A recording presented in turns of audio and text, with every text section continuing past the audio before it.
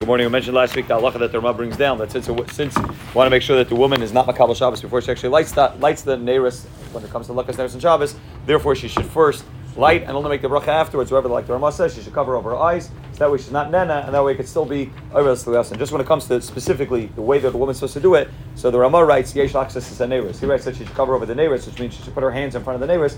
She doesn't see the Neiros. Lavush and Aruch HaShulchan writes she should cover over her eyes, and the Kaf HaChaim just writes the Pasha she should cover over the Neiros. However, once she has more than two Neiros and she has a large amount of Neiros, which most women nowadays don't just light two, they're lighting up many, so it would be hard for her to cover it over, and that's why they cover her eyes. And I think that's become the general accepted minig of Klal Yisrael. Even when a woman's only lighting two, that they cover the eyes as supposed to cover the Neiros. But the point doesn't really make a difference. It's either the eyes or the Neiros. The basic point is that she shouldn't be nena before she's nena. This in the Ben Ish Chai, so for the Ben Ish Chai, it says there is a reason al pisai to have to cover the eyes as opposed to the Neiros. That's probably where it became the minig which everybody does, is to cover the eyes as opposed to cover the Neiros itself.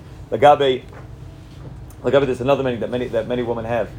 So my wife do it, and I think many women have, that they wave three times as before they cover their eyes.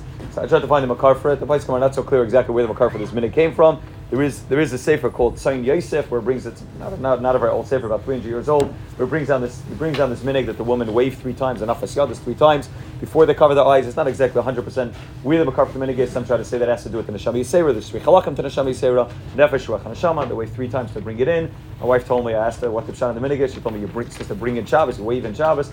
There's no mamish clear for the minig, but this is definitely the minig of woman, and that's one of the places I think the Pesach Chuvas brings down the famous lashon of the Rashba in Heisha Moshe, where the Rashba writes, "Im litchis kabbalah shabiyad nashim zakenis." We don't push away a kabbalah that the woman had, the woman nashim zakenis have. Ibnei amenu, ibnei sheyasim rabbi miftachim amarim b'feichu kichayk lisholhu l'malam yatav v'seifel.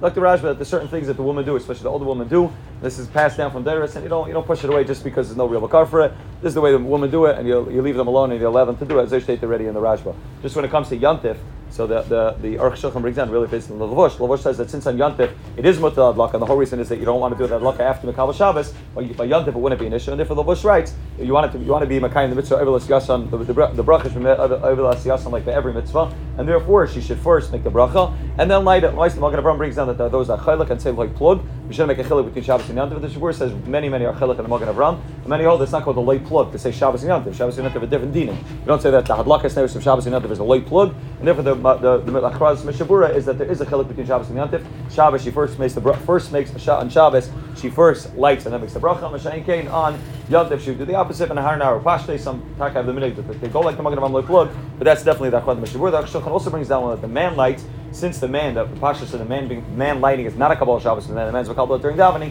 Therefore, when the man lights, he should make the bracha and then lights. That way, it should be discussed and just after by a woman, which are automatic Kabbalah Shabbos, unless she has specifically in mind the Tanai, and not all Achronim hold that a Tanai even works. Therefore, dafka by a woman, this halacha is that she should first light and only make the bracha afterwards.